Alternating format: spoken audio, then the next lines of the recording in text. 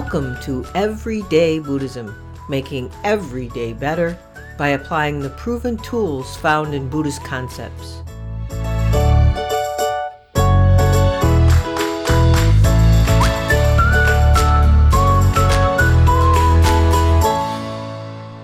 Welcome to episode 82 of Everyday Buddhism, making every day better. Well, it was my 70th birthday yesterday, or as my older brother reminded me in a birthday call, I have now entered my 8th decade.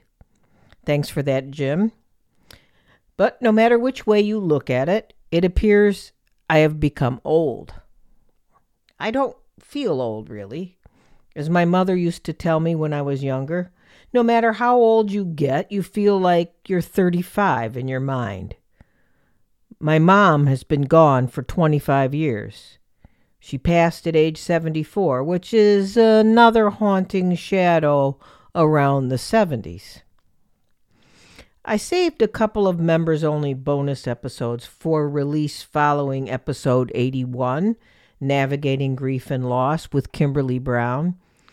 They are Impermanence with Caspa Thompson, which was inspired by Shandao, and The 5 Remembrances by Bradley Janayo Nussbaum, and he was inspired by Thich Nhat Hanh.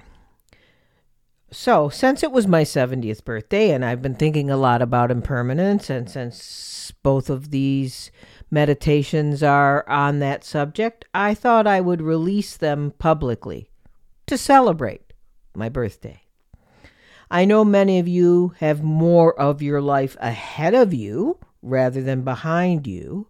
The truth is, we can never know. That's the thing about impermanence. And that's what these two contemplations are helping us to reflect on. It becomes harder to ignore impermanence as you age. Yet, I still find plenty of ways to forget about it. Not as many ways as when I was 35, but there are still plenty of ways to try to run from it. I have always kept death and impermanence in my mind, and more so after I turned 60. In episode 24, as a matter of fact, the 24 was Appreciating Life Through Death Meditation. I talked about how I read the obituaries as a sort of death meditation.